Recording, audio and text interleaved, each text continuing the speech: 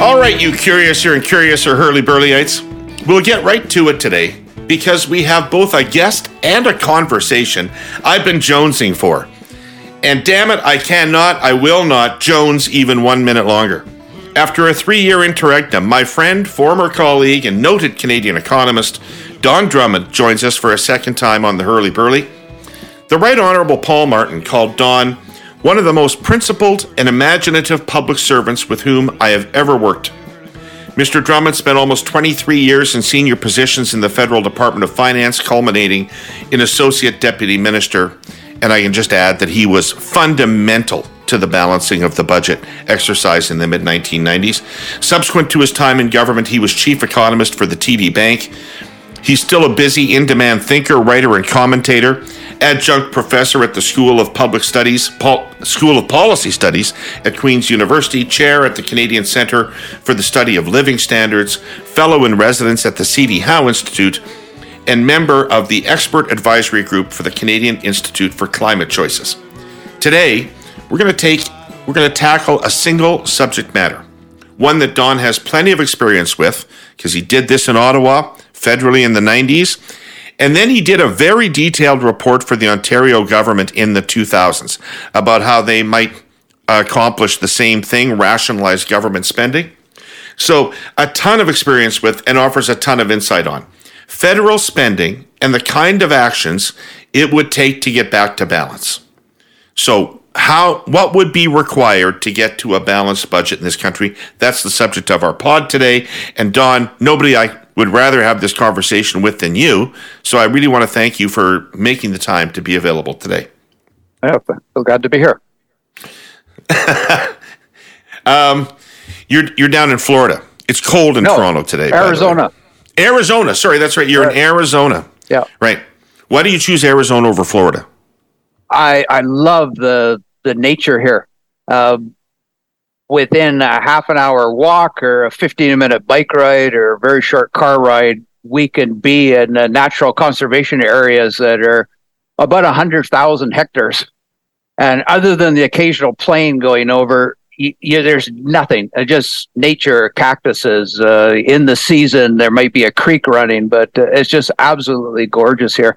It is the worst example of urban planning. It's urban sprawl beyond anything you could imagine. There's just highways everywhere. There's no density. There's no high rises. As we were talking about the shore, it's a huge consumption of water. But if you manage to turn your eye towards that, it is absolutely beautiful. And the location we're in is stunning. I back onto a mountain in a conservation area.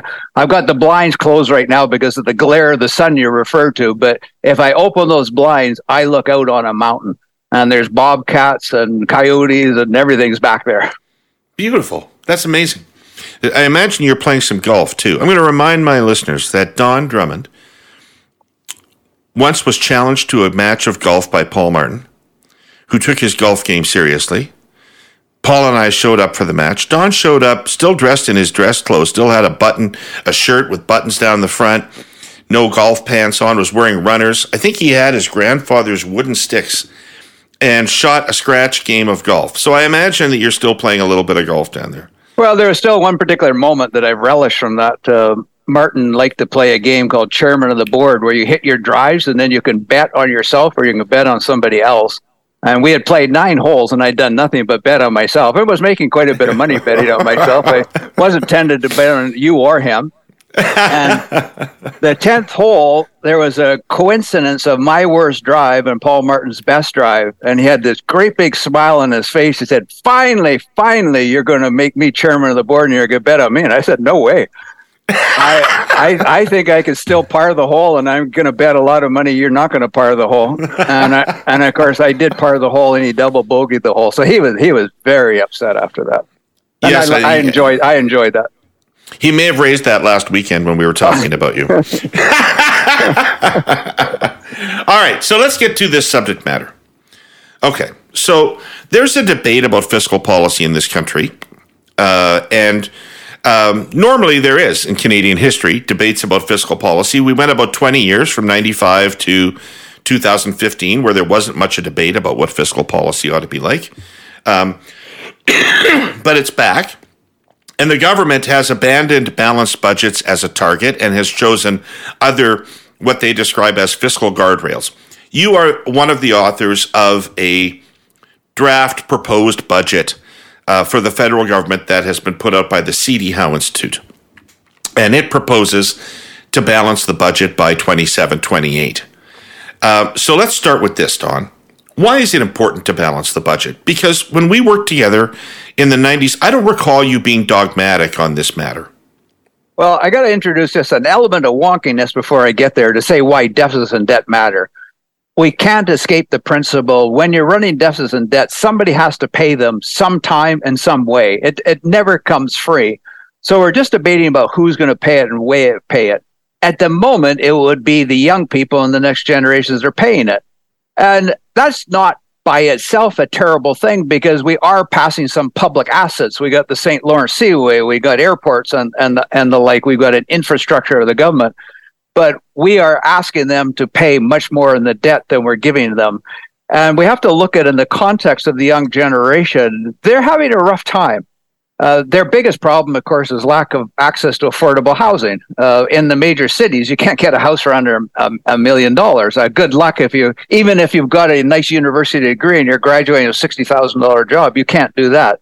They, unlike my generation, have got thousands and thousands of dollars of student debt. And then the big one, I think the young people and the next generation are going to have to dedicate all their resources mainly to adapting to climate change. I would like to say to mitigate climate change, but I think it's too late to make a huge dent in that. So that's going to be the reality of their life. They need to, and we need to save the resources for that. But we're handing them off this environmental challenge and saying, by the way, we're also going to pass you a 40% debt GDP ratio, which has almost no benefits to you. So that's why it matters. So if we go back from an economic, just the simplest possible terms, if your economy is operating at full employment, at potential output, however you want to call it, you shouldn't be stimulating the economy. You should be running a balanced budget. That's what Keynesianism was all about decades and decades ago. It's a very simple concept. If we look at the Bank of Canada, finally, and I emphasize finally, in their last economic outlook, they said aggregate demand and economy is roughly balanced with aggregate supply. We have been running with a hot economy for several years. That's why we have this inflation problem. It's not just because of food and energy prices. You would never convince anybody in any bar or restaurant in Canada that is true. Well, most people think we're in a recession. But let's look at it in terms that people will understand. Yes, the media has emphasized the unemployment rate has been going up, but it's still under 6%. That's the lowest it's been. We've had this labor growth is tiny. Growth is tiny. I'm only pushing you on this because I'm curious about why you aren't arguing for a counter-cyclical fiscal approach given the slow growth in the economy. This argument might be a little bit difficult to pass in the bar, and I might want to wait till well into the evening before introducing it because it involves the difference between levels and growth rates. Yes, the growth rate has been somewhat weak, but the level of activity is high, and that's because the economy was overheated for several years. All of us made a mistake. All of us thought the pandemic was going to have a more negative, lasting effect on the economy. The economy proved to be more resilient, and we had to deal with the overhang of what I think was a colossal error on the part of the monetary authorities of having near zero interest rates for 2 decades. That all accumulated to a big problem, and the economy is hot. And again, if you look at the Bank of Canada's measure of the balance between aggregate demand and supply, they said for years aggregate demand exceeded aggregate supply, and that showed up in a very low unemployment rate. Look at it in job vacancies. The job vacancy rate, there's 1 million job vacancies, and 1/3 of them had been vacant for more than 3 months. So the economy was a high activity, albeit it is slowing down, but it's not in slack. And so you don't want the fiscal authority adding fiscal injection, but that's exactly what they were doing. And if you look at the fall economic statement, they have deficits running $18 billion way out to 2029. That's adding fuel to the fire of the economy and is passing on more debt. Now, you referred to the 1990s. The debt GDP ratio then was 70%. It's 40% here. I won't claim we're in the same near crisis situation, but 40% is very high. And if you think about it, it was just a little bit over 30% debt to GDP ratio when the pandemic hit. And we should be very thankful it was down at that manageable level because it gave the government the flexibility to respond. We got 14 cents on the dollar going, every dollar you spend at the Canada Revenue Agency, 14 cents of your dollar goes to pay interest on the public debt. That doesn't buy you healthcare. It doesn't buy you housing. It doesn't buy you defense. It buys you things that we've already consumed in the past. You'll remember back in the big bad days of the 1990s when the parliamentarians took their break, they always said the same thing when they came back. They said, my constituents claim that they're not getting their money's worth of taxes. And we said, well, they're not. they're right. They're getting 70 cents back on their dollar. Of course, you give $1 and you get 70 cents of it back to healthcare. We don't want the situation to get bad like that. It's getting bad right now.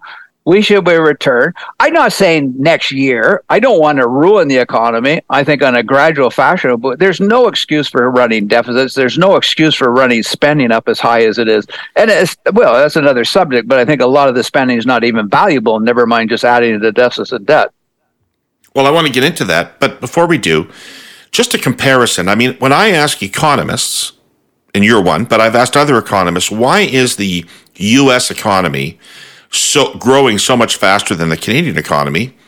They tell me a big part of the answer is U.S. government spending. Yeah, and when's their day of reconciliation come for that? They're passing on even bigger debt to their young people. They don't have as severe a housing affordability. Their demand and supply in the housing market is much more balanced. They're not bringing in 1 million people per year in a $40 million population. Their proportion, even with illegal immigration, is not nearly as strong as the demand of this. But a price is building up for theirs, and they're willing to accept that. I guess I don't even think they think about it very much. Right. So is all government spending the same? I mean, one of the things I've kind of wondered over the years as I've heard people talk about this is why we don't have separate accounting for what might legitimately be called investments in future growth and innovation and consumption. And because presumably as much as you want to spend on innovation is all going to be good, and not on innovation, but on growth enabling things. Investment, if it's true investment, is all going to yield results down the way. And it would be consumption that you'd want to keep more in line with your current revenues, isn't it? Yeah, absolutely. If we make the division of government spending between consumption and investment, there's very little government investment going on. Almost all of it's consumption. If you step back and just think about the needs of the Canadian population, obviously healthcare is number one. You would think that will be the thing the governments want to take care of. We have 6 million Canadians, adults, who don't have regular access to primary caregiver. Right. And, you know better than everybody else, we singularly compare ourselves to Americans. We're dreadfully fearful of their system. But look, come on, ours is not working very well. We got big problems, and yet we're spending tons of money on other things. We've got this colossal problem of affordable housing. We're not addressing that. We need millions of housing. We build about 225,000. So there's another gaping hole. How many thousands of times have you heard in the last 60 years that we're going to do our 2% of GDP defense spending commitment? We'd never come close. So that's the most rudimentary requirement of a government. So we have this paradox. We have this mountain of spending, over 15% of gross domestic product, but we're not meeting the very basic needs of Canadians. And that just says we're spending things on the wrong thing. So I'm sure you're going to go there and I'll cheat a little bit, but as an example, we waste money by exempting home heating fuel from the carbon tax in Atlantic Canada. I marked on my calendar, this is the day the carbon tax died. Why would you do that in that fiscal circumstances? Why would you pick one segment of the population, one particular activity? I was actually kind of happy when Scott Moe of Saskatchewan said, well, in that case, you got to take out natural gas, which would be a terrible thing to do too. But that just shows, why in the height of the pandemic did we increase the payment of old age security to people 75 plus? That is a cohort in Canada that has the lowest poverty rate. Single mothers with children. Why wouldn't you do something for them? Working age adults who are working in poverty. Why wouldn't you do something for where the needs are the greatest relative to instead of that? Well, the government would argue they did that with the child benefit, wouldn't they? And I will be the first to acknowledge tremendous progress has been made, and the poverty mark of children and the poverty mark of single mothers with children has come down, but it's still quite high, and it's still a lot higher than it is for seniors. I'm not saying that poverty doesn't exist in seniors, but the combination of old age security and guaranteeing income is not living rich by any means, but it does take most seniors out of poverty, and they don't typically face this housing problem that younger people face. So let me zag for a second and just say to you, so I do research on food insecurity. And one of the things I see in my research on food insecurity is that there's a pretty consistent level of it across all age groups until you get to age 65, where it almost disappears. There's very, very few seniors that are food insecure in Canada because of they have a guaranteed income at the age of 65. Right. Well, that's the irony. Yeah. We've had this burning debate about having a basic income, and that's what I'm going to ask you. Is that an idea that makes sense? Well, I always stick out my hand and say, excuse me, we already have two basic incomes. The child benefit is a basic income for families with children, and OAS and GIS are a basic income. So we don't have a basic income for working age adults without children. That's it. But we got two. But it appears to work for the people we do it for. Yeah, that's right. And we sort of the Canada benefit at a very low level where you get augmentation of very low pay. It is kind of a form of basic income, albeit the structure is there, albeit it's made. But, that's a bit of a diversion. But my point was that there are burning needs, but we have this paradox where we're spending all this money, we're running deficits, and yet we're not meeting some of the basic needs. We're not meeting the primary care, and we're not meeting the access to food, and we're definitely not meeting the affordable housing challenge. Bread, yogurt, fruit and veg, clothing, consumer electronics. Prices for these items and almost everything else you use, wear, and eat have gone up and up and up these last few years. Inflationary times we live in. Yeah, I know. Duh. Anyway, however, there is a notable exception I've been talking about here. StatsCan Consumer Price Index shows us the wireless industry has been drastically cutting their prices over the last 5 years, as much as over 50% in the case of cellular. Yet, as the innovation economy marches forward, paired with these inflationary times, it means national carriers like our presenting sponsor TELUS are absorbing far higher costs to build infrastructure and innovate their technologies, even as they cut prices for services. And so we have what's known as diseconomies of scale and scope. Labor, equipment, materials, energy, all industry input costs have increased substantially, when averaged almost 3% during the past year, 9% since 2020. Breaking it down, key building materials like concrete and structural steel, up 55% and 53% since the first quarter of 2020. Electricity prices rose 8.2% year over year, as reported by StatsCan last November. And total labor costs increased by 17.3% from 2020 to 2023. Against this backdrop of higher input costs and much lower retail prices, you might think something has to give, eh? What's that old saw? Quality, price, and service. Pick two. Nope. The quality of Canada's networks is world-leading. Full stop. Virtually all of us have access to wireless, including more than 97% of rural Canadians. And over 85% have access to 5G, with speeds of up to 250 megabits per second on standard plans and 2 gigabits per second on 5G+. That far surpasses our neighbors to the south. We didn't get there by chance, hurly-burlyites. Carriers like TELUS invested in these outcomes, creating massive economic benefit for the country. We'll talk more about that next week. Okay, so let's go right to your recommendations then in the C.D. Howe Institute budget. What you project a balanced budget by 27-28, is that correct? Yes. Yeah, that's our goal, and we basically work everything back. What does it take to get there? Correct. What do you anticipate that the actual deficit, absent any actions, will be in 27-28? Well, I'll just go with the government statement. Their fall economic statement had the deficit being $18 billion, and that includes an assumption that the cost-cutting exercise being led by the president of the Treasury Board will be successful, and we don't even know that. I don't hear any talk, any rumors or anything about another cost-cutting interest. In fact, I just hear more. I mean, the rumor is this minor farmer cares another $1 billion. So I don't anticipate the budget will do any better than 18. They will say, oh, these famous guardrails. These are the guardrails that you wouldn't want to be driving on a mountain highway with them, because if you hit them, you'd actually go over the cliff. They wouldn't actually propel you back onto the road. They'll say the debt-to-GDP ratio would be coming down. And I said, levels matter. It's coming down at a glacial pace. It stays very high. And their long-term assumptions it'll come down are bogus. It's more likely it's going to go up. So, yeah, I'm troubled by what's in the fall economic statement. And I anticipate that I will not be pleased with what I see in the budget. If anything, it might even make the situation worse. And somebody else at some point will have to come in and clean that up. And there'll be pain. Let's not forget, as much as people kind of look back and give credit for 1995, it inflicted a lot of pain. We can't deny that. You don't want to do that again.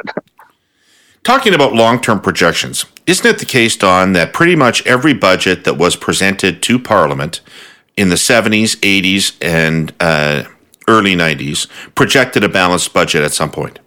Yeah, and every one of them was wrong. We had, depending on how wonky you want to be and how you slice and dice it, we had what turned out to be a permanent reduction in Canada's productivity rate, somewhere between 73 and 78.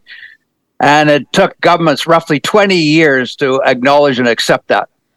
Everybody just kept thinking it was going to be temporary, and everybody factored into their forecast, it's going to come back and revenues are going to boom, and it didn't. And then you do it, and then you get this manipulation. I will remember one of the economic statements I worked with under the Conservative government, where our internal forecast was a forecast of 43 billion, and by the time it got published, it said 29.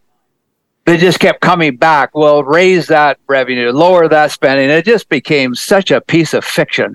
And so finally we got, by the mid-90s. In fact, we went the other way. I still get a kick of this, because quite often people will give me credit for doing the great forecast in 1995. And they said, I've looked back on all the federal and provincial budget forecasts since 1867. And the budget forecast of the federal government in 1995 was the least accurate fiscal forecast in any budget in Canadian history of any jurisdiction. And they look at it, I said, but it had a key feature. The errors were in the right direction. That's what it was all about. So if you've gone, we'll bring it back to the golf analogy. If you've sliced the ball for 20 years, hitting a hook's not necessarily a bad thing. And if you go back to Harvey Penick in his famous little red book, he says, I love it when a slicer presents themselves. I have an hour to fix it. And I spend 55 minutes getting them to hook the ball. In the fast 5 minutes, I fix their hook. That's what you do in budgets. You spend 20 years being optimistic. And then the one time, you'll remember this. Martin said, I'm putting a gun to your head, and you have to give me a number of the deficit that will never be exceeded. And I said, in normal circumstances, I think that's kind of an empty threat. But coming from you, I kind of think there's some credibility. So I'm going to go with a pretty high number. And just to keep the golf analogy, in the finance golf tournament, Munir Sheikh, who is Assistant Deputy Minister of Tax Policy, he's never played golf before. On the last hole of par 5. And a highly principled leader of Stats Canada. I put my second shot. We were playing alternate shots. I put my second shot on the par 5 about 50 feet away from the hole. Had about a 10-foot wicket break. I put my foot 10 feet away from the hole, and I said to Martin, I'm dialing in my inner Pearl Martin here. I am going to, I got a gun to your head, and I'm going to fire it unless you sink this putt. And he sunk it. You made him hit it far enough. So to shave off $18 billion in 3 years, what are the major fiscal measures that do that? Well, sir, we have a couple of other pieces in our agenda, and I'm willing to put them aside for the moment. We want to lower marginal income tax rates. We have very high marginal income tax rates. And when Warren Buffett says that his secretary has a higher tax rate than him, he doesn't mean in total. He means her tax rate on her last dollar of income. And so for higher income people in Canada, you earn another dollar, you pay over 50% of the taxes. But if you're a lower to middle income person, particularly if you have the GIS or you have the child benefit, you can pay 70 cents of your last dollar. So we wanted to lower that. We want to lower the corporate income tax rate. Beginning with the 2000 budget, we made the Canadian corporate tax system competitive around the world, but unfortunately other countries, particularly the United States, responded, so we want to lower that. So we use part of the spending reductions to lower those tax rates. But if you put that aside and keep it really simple, the fall economic statement has a deficit of 18 billion, you need to cut 18 billion out of spending. And that's over 3% out of spending. But this is where we come to the glass half full, glass empty. One of the reactions we got to our shadow budget is it seems unrealistic you're taking how much money. And I said, you've been duped into the government's game. They put out forecast after forecast of really high spending, and every forecast has higher spending than another, and then they pretend to cut from this fictitious high level. Even after the spending cuts we have in our shadow budget, spending will be growing 5% since before the pandemic and over 5% back to when the government took place in 2015. How is that not adequate to meet the needs? It only seems like austerity relative to these fictional projections. So to understand this, and the only way you taught me to understand it in the 90s, are these cuts from projected levels that you are proposing, or are these absolute cuts in current spending levels? No. So the level of spending has only declined twice in Canadian history. After the Second World War, and we know that was a demilitarization, that had a footnote beside it, and it declined in 1995 through 1997. These, as was Michael Wilson and Brian Mulroney's, all their alleged cuts were just slowing the growth rate, and that's all we're talking about. Even after our spending cuts, even after you balance the budget, there's still a lot of spending out there, but you'd have to prioritize. You can't do everything. And you'd have to say something like pharmacare. Either you don't do it, or you have to find $1 billion of revenue to fund it. You can't just keep adding new spending on top of old spending. Okay, but make it real. Now, you know the spending profile pretty well. And you know that people in politics come along and they say, we're going to balance the budget, and it doesn't have to involve any pain. We're going to balance the budget through efficiencies. We're going to balance the budget through cutting consultants and various things. None of that's real money, right? So where are the spending pockets where this $18 billion would have to get shaved off of? Well, the first I would start was the operating budgets and the personnel budget of the government. So here's the other paradox. The number of civil service has increased about a third since 2015. How is that? Like, that's huge. How is that? What are they doing? That begs the question. All I see is I can't get anybody in the government to answer my phone. We can't process passports in a timely fashion. We're not meeting any of the basic needs, even seemingly as well as we did in the past. So I frankly don't know. I would really like to go into everybody's office for a day and just see what they're doing. Okay, so back to where loss of efficiency. So you want to start with personnel, and you want to reduce the number? I would, there were so many brilliant aspects of what Paul Martin brought to this one, but I thought his biggest one, and this was when he suggested we do something that was different than been done before.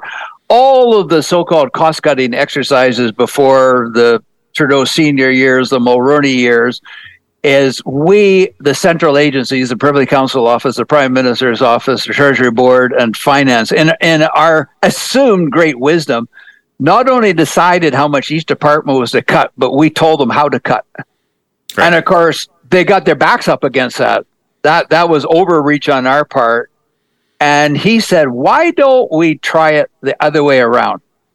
That we will tell them what their target is, but we'll give them an opportunity to figure it out. I didn't think it would work. And I had one of the most incredible weeks of my life where David Zuzman, he came in to help us with this, of the University of Ottawa, and we met all the head of Mr. Chrétien's transition team, right? Yeah, we met all the senior finance people of all the departments, and we said, you got to do two things. You got to cut 15% out of your budget, but you have to tell us how you want to do it. And they were incredulous. They said, "You mean you're not going to tell us how to do it?" And we said, "No, not in the first case." And they said, "You mean we can actually propose to cut the things we think aren't working, and we can actually propose to preserve what we think?" And we said, "Yes."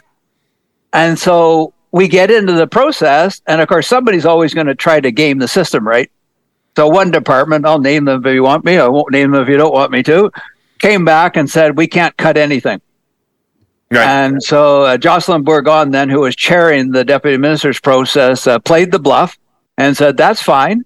We'll meet again next Tuesday at 4:00, and either you'll come back with a revised answer, or we'll then tell you how to cut. You're given an opportunity to do it." So I think that worked brilliantly. In a way, it almost kind of duped all these people because it empowered them. And, and who are we at Finance and Treasury Board who don't really know the ins and outs of their programs to tell them that you have to cut this program and that program? And maybe we were cutting something that was really valuable and working very well. Maybe we were preserving something that wasn't. Let them sort that out. So we in the shadow budget, we basically just say, your budget for personnel is frozen. I don't, the Ontario government, the 3-year legislative wage, once again, how many times do we need to have these freezes, hiring freezes? They never work. They always come back and bite you. You always end up where you were. I don't want to do that in the shadow budget. I don't want to do that in a real budget. You got this budget. You reward the people who are working well. You keep the people who are working well, and you deal with the programs and the people who aren't doing well, but give them some latitude to do that. And so we don't micromanage that in the shadow budget, and I don't think they should. And that's a lesson really I've retained from the 1995 exercise. So the Scotties just wrapped up. Those of you who know, there is no more Canadian contest anywhere. Anyway, the curling at that event is about as good as curling gets. Like any sport, it has its own glossary of terms: house, hogline, button, pebble, brushing, etc. You can look it all up. And of course, curl. A stone's curl is the amount its trajectory bends while traveling down the ice. An expert curler can perform a move called a hit and roll. Bear with me here, curling fans. I'm getting to the point. In a hit and roll, the curler curls a stone down the ice, aiming at a stone on the other end of the rink that has another stone, a guard, in front of it. Properly executed, a hit and roll curls around the guard stone, knocks out the targeted stone, and then tucks itself in behind the guard. Like I said, it's an expert move. There are curlers who say, "Let's just worry about hitting something, period. Get the basics down before trying any fancy stuff," in other words. And yes, here's where I get to the point. Our sponsor, CN, decided to get back to getting the basics down a few years back. As I've said here more than once, the railway initiated a prime directive. Trains leave the station on time and arrive on time every time, and safely. That's trickier than it sounds. Tracks have to be clear, weather has to be coped with, scheduling has to be precise, but it's working. CN trains are more punctual than they have been in years. Train velocity, the number of miles a train covers in an average day, is higher than it has been for years. Trains are spending less time in stations. CN customers are getting the cars they need when they need them, and their shipments are arriving on time. Come to think of it, that is actually sort of a hit and roll. The analogy might be a bit convoluted, but I like it. Okay, so you are agnostic about where the cuts come from? Well, I would like to have a good portion of them come from these operating budgets, because I don't really know what all these people are doing and all the money, but all I see is it doesn't seem that we've had improved service levels. So I got to think there's a lot of inefficiency that can be rooted out there. So I would like to see the least harm to Canadians. I don't want to see healthcare. I don't want to see the affordable housing initiatives hurt and things like that. Preserve the things that are really important. And, I, like anybody else, I would just assume to spend nothing on defense. But come on, we do have international commitments. And given what's happening in the world, we got to honor basic things like that. And we're not doing it. And we have to give troops adequate condition and adequate protection. We can't have them operating dangerously on shoestring budgets. We got to take care of the core. So, okay, but as you go through this, you end up with, okay, so we can't cut defense spending any further. It's going to have to be at least where it is, maybe go up, and we'll get to that in a second.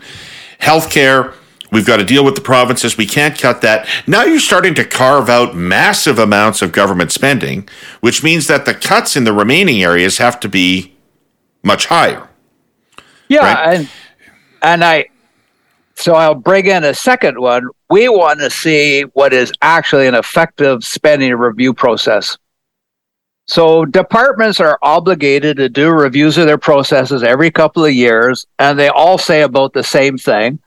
They say we have a budget of $400 million and we spent $400 million. Therefore, because we spent $400 million, we created jobs. So we're like, wait a minute.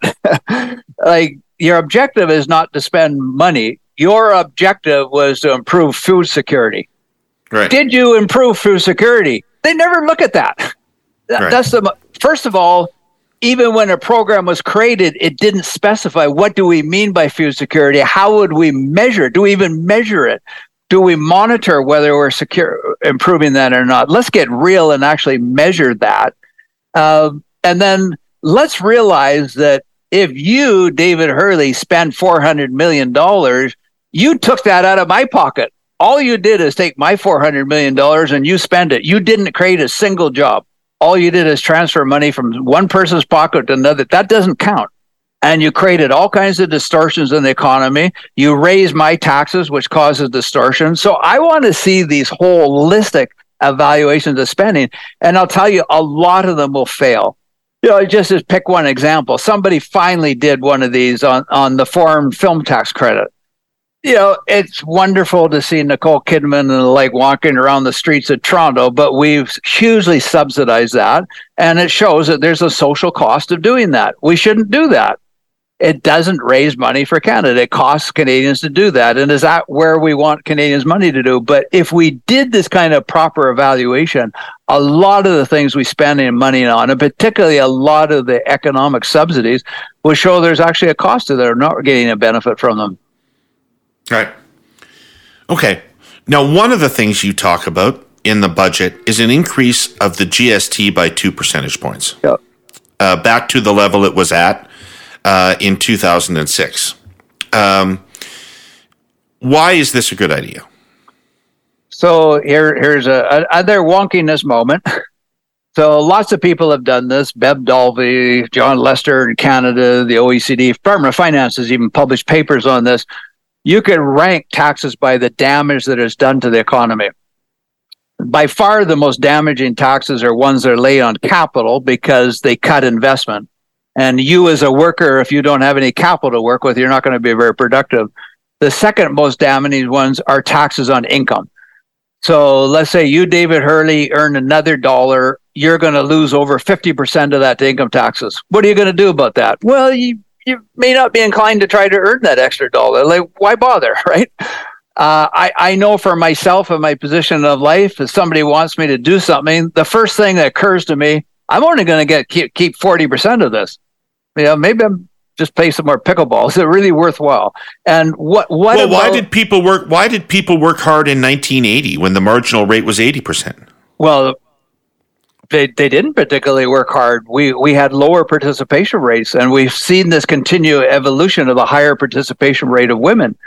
And yet, when you're losing a lot of the benefits for children, your marginal tax rate gets very high. And so I would like to see the marginal tax rates for people being brought down. So that would be a premium. And of course, we put a lot of the proceeds of our expenditure cuts into that. So the least damaging tax is a consumption tax.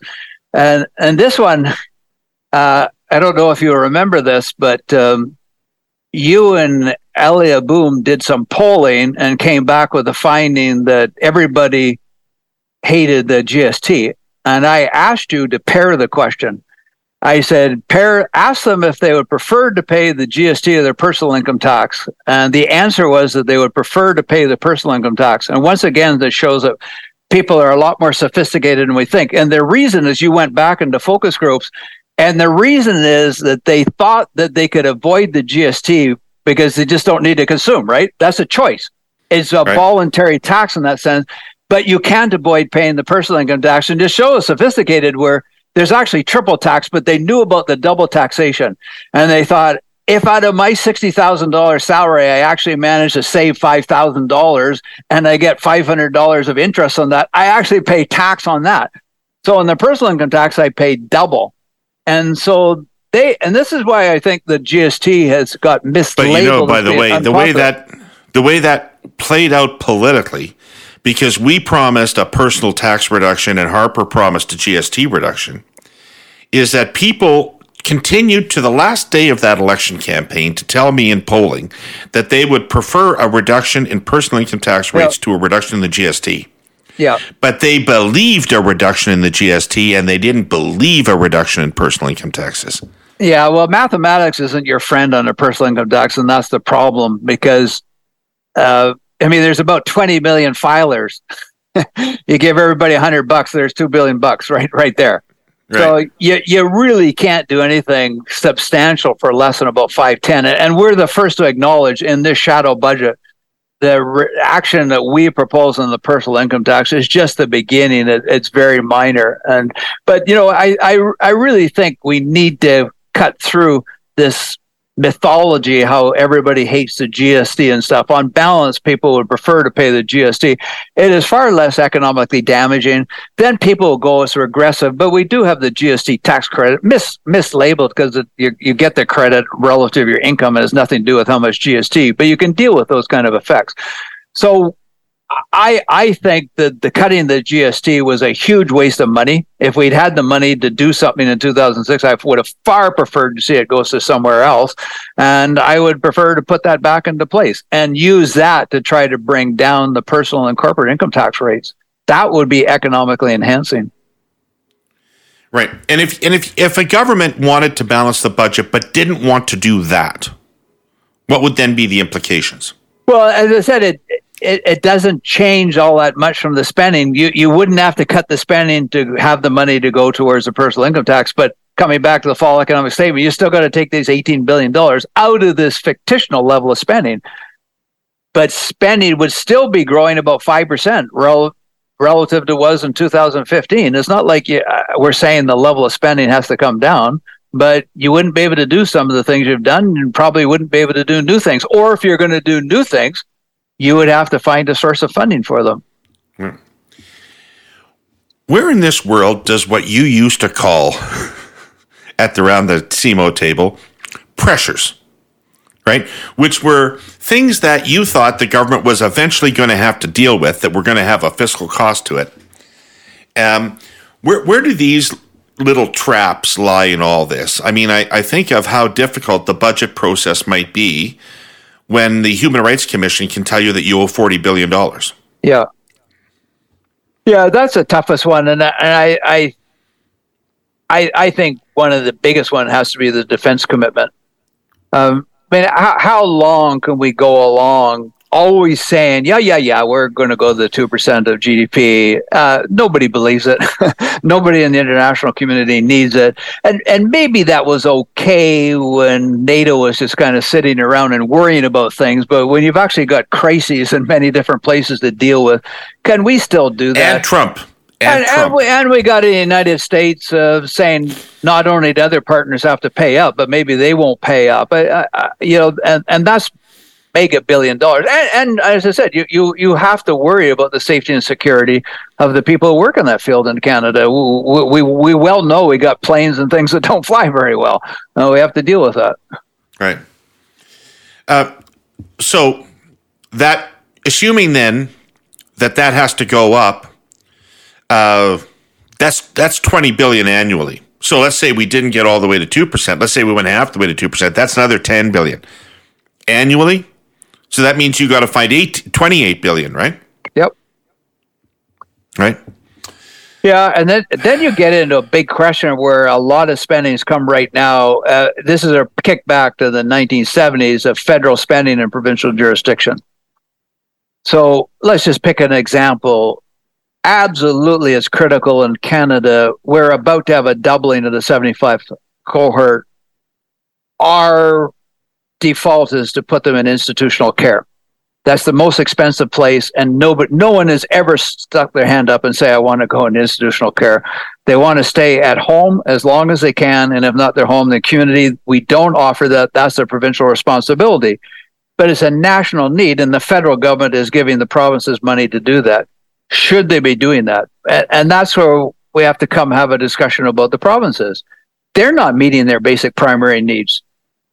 They're not meeting the need to primary care.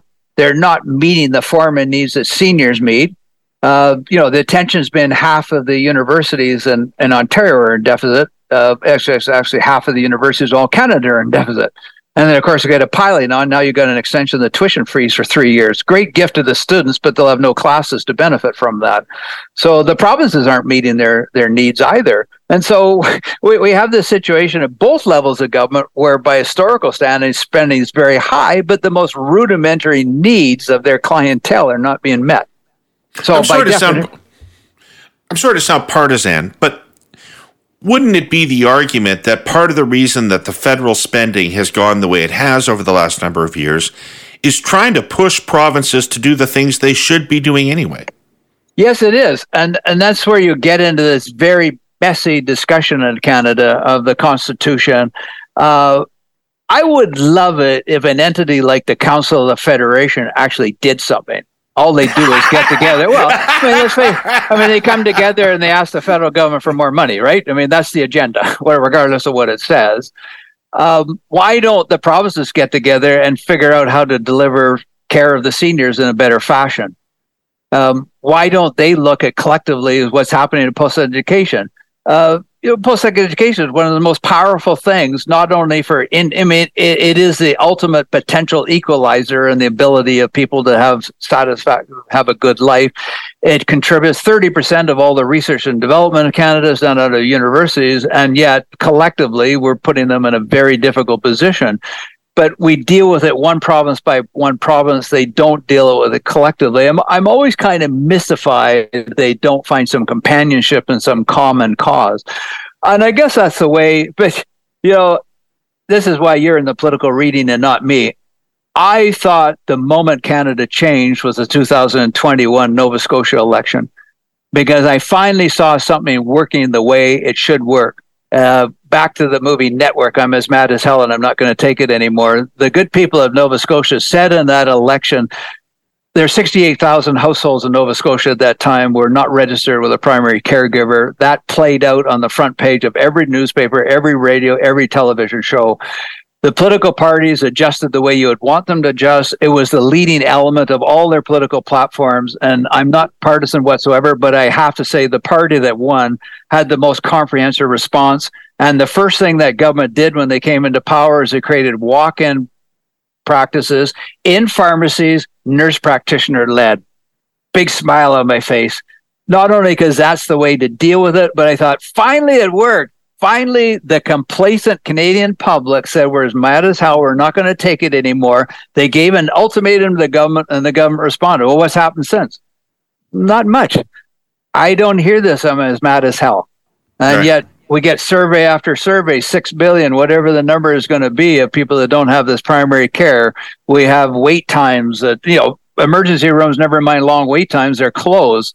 Why is there not more of a revolt about that? Why, as a politician, particularly provincial, would you not anticipate I cannot possibly get elected or re-elected unless I fix that problem? Because it's not being fixed. You have to sense that they don't feel that pressure. Right. So all the spending comes from officials or politicians who think they're doing something good, generally. In my experience, they don't think they're wasting money. They think the program they're bringing in is going to make an impact on something that they want to make an impact on. So I want to take this back up to the theoretical level. If you think about the major problems that we face as a country, climate change, no growth in productivity, and therefore no real growth in the economy, income inequality, poverty, food insecurity, intergenerational unfairness. How does balancing the budget instead of spending help to solve any of these things? Well, because it cuts down to how much of this bill we're deferring into the hands of the young people. And, I'm in a university, and after their master's degree, they're starting out at $30,000, $40,000 co-ops and then maybe stringing together a string of contracts. Remember back in my day, all the federal and provincial jobs were indeterminate full-time jobs with benefits. That's not the case anymore. And those are the luckier ones. They're getting employed, but they're not earning in real terms that much. And then they have to take a phenomenal mortgage. And this is why we have young people to quite advanced ages still living with their parents. And we see the statistics, the degree of dependence upon the parents for the downhill. And I come back to it. They are going to be overwhelmed with the needs to adapt even more than mitigate climate change. And I think we have to keep their financial slate clean or cleaner to be able to deal with that. It's not fair for our generation and the previous generations to say, we're handing this environmental mess, good luck with it, but we're also giving you a 40% debt to P ratio. And by the way, you're only going to get 86 cents on your revenue dollar to deal with your problems because you got to solve our problems as well. It reminded me of, the Canada Pension Plan. You'll remember very well the finding of the Actuary General of the Canada Pension Plan came right on the heels of the failed attempt at income test on a family basis, the seniors benefit. The politicians, if they ever needed a reminder that seniors had a fair bit of political clout, they certainly got it. And so now you're getting the Canada Pension Plan is going to be bankrupt at contribution rates. And a decision was made to, quote unquote, save the Canada Pension Plan by literally tripling the rates. So in that time, in the late 1990s, the contribution rate federally, employer-employee went to 9.9%. A young person could have bought the Canada Pension Plan at 5.5% on the market, but they had to pay 9.9% for the rest of their life. And in fact, it's higher than that right now. So almost half of what they contributed went to the underfunding of the people that came before them. It wasn't their fault. They paid what they were told to pay, but they weren't told to pay enough. So that's kind of a microcosm of what we're doing in a larger basis. So you had a young person losing almost 10% of their pay. And half of what they were losing wasn't even for their own benefit. It was because of mistakes that were made in the past. And that's what we're doing writ large by handing them such a big debt bill to handle on top of all the other problems that they have to face in the future. So where do people in government then decide what's now and what's the future? I mean, is climate change a them issue or is it an us issue?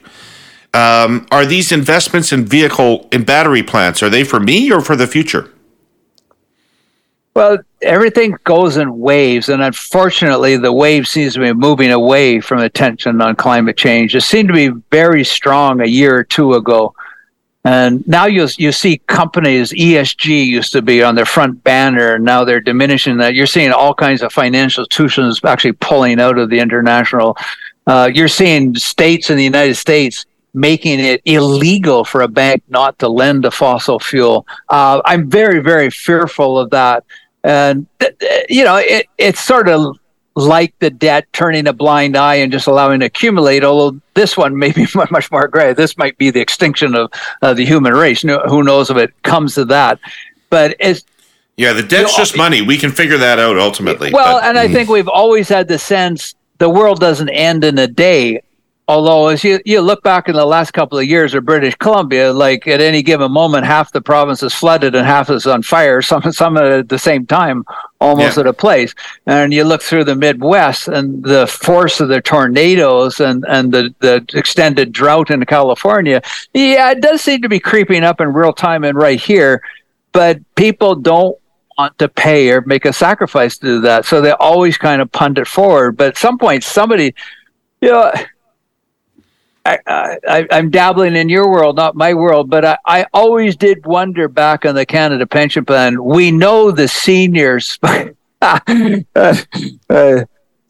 Paul Martin asked his parliamentary secretary, David Walker, and myself to cross the country, and our job was basically to convince seniors that income testing the OAS wasn't a good idea. We actually had to buy body armor about halfway through that trip Totally. That went very badly. So we, like the rest of the politicians, well, a couple of guys who've worn suits all their lives going to talk to people who swing hammers about why you can work past 65. Yeah, well, that wasn't it, but it shows, and I always say this to everybody who works in the government, you can't do public policy sitting in your office because you don't know how people live. You have to go out there. I would be sitting in a room with a bunch of senior women, and I would know some of them, and I would know their family and income situation in vague terms. I know that they had very substantial family wealth, and they would tell us that the OAS was their only source of income, that their husbands actually had them an allowance. And say, I'm coming from somebody, I have no idea. Don't even ask me what's in my bank account. I have no idea. My wife looks after all the finances. I always say to her, I always take some satisfaction that she didn't bury me for my money. Because I didn't have any. But that was not something I could relate to, and that made a big impact, and it showed why I was wrong. But anyway, my point was, why didn't the young people revolt? They didn't mount the and one of our attempts, a bunch of us, including Paul Martin, went to the Canadian Association of Retired People, and I always think they owe us a big favor. Because before we tried to contest the OAS, they had a couple 100,000 members who signed up to get a discount on insurance. Their membership went to several million because of this attempt. So we basically created that organization. They tried to get me to sign up for a member, but at the time I wasn't old enough. They've since relaxed that rule. So I got to save my money that day. All right. So I'm going to ask you to dip your toe even further into my waters with our last question, which is, so many of the things you are proposing, would be unpopular ideas. Raise the GSTs, likely to be an unpopular idea. Eliminate the luxury tax. Eliminate the high income surtaxes. Significant cuts to government spending. You know what the people like me around the table are saying about these things and these ideas. Does your experience give you any guidance as to how to persuade Canadians to go along with these kinds of measures, to support these kinds of measures? Yeah. So first of all, we've just identified you are the problem. Just to get that on the record, and you did acknowledge that. So maybe we can do something about that. Okay, so here I'll demonstrate both. Maybe I'm naive, and also demonstrate why I've never been a politician and never would be. Is there not a place to tell people the truth? And if you tell people the truth, will they not accept somebody who's addressing the truth? I think that there is.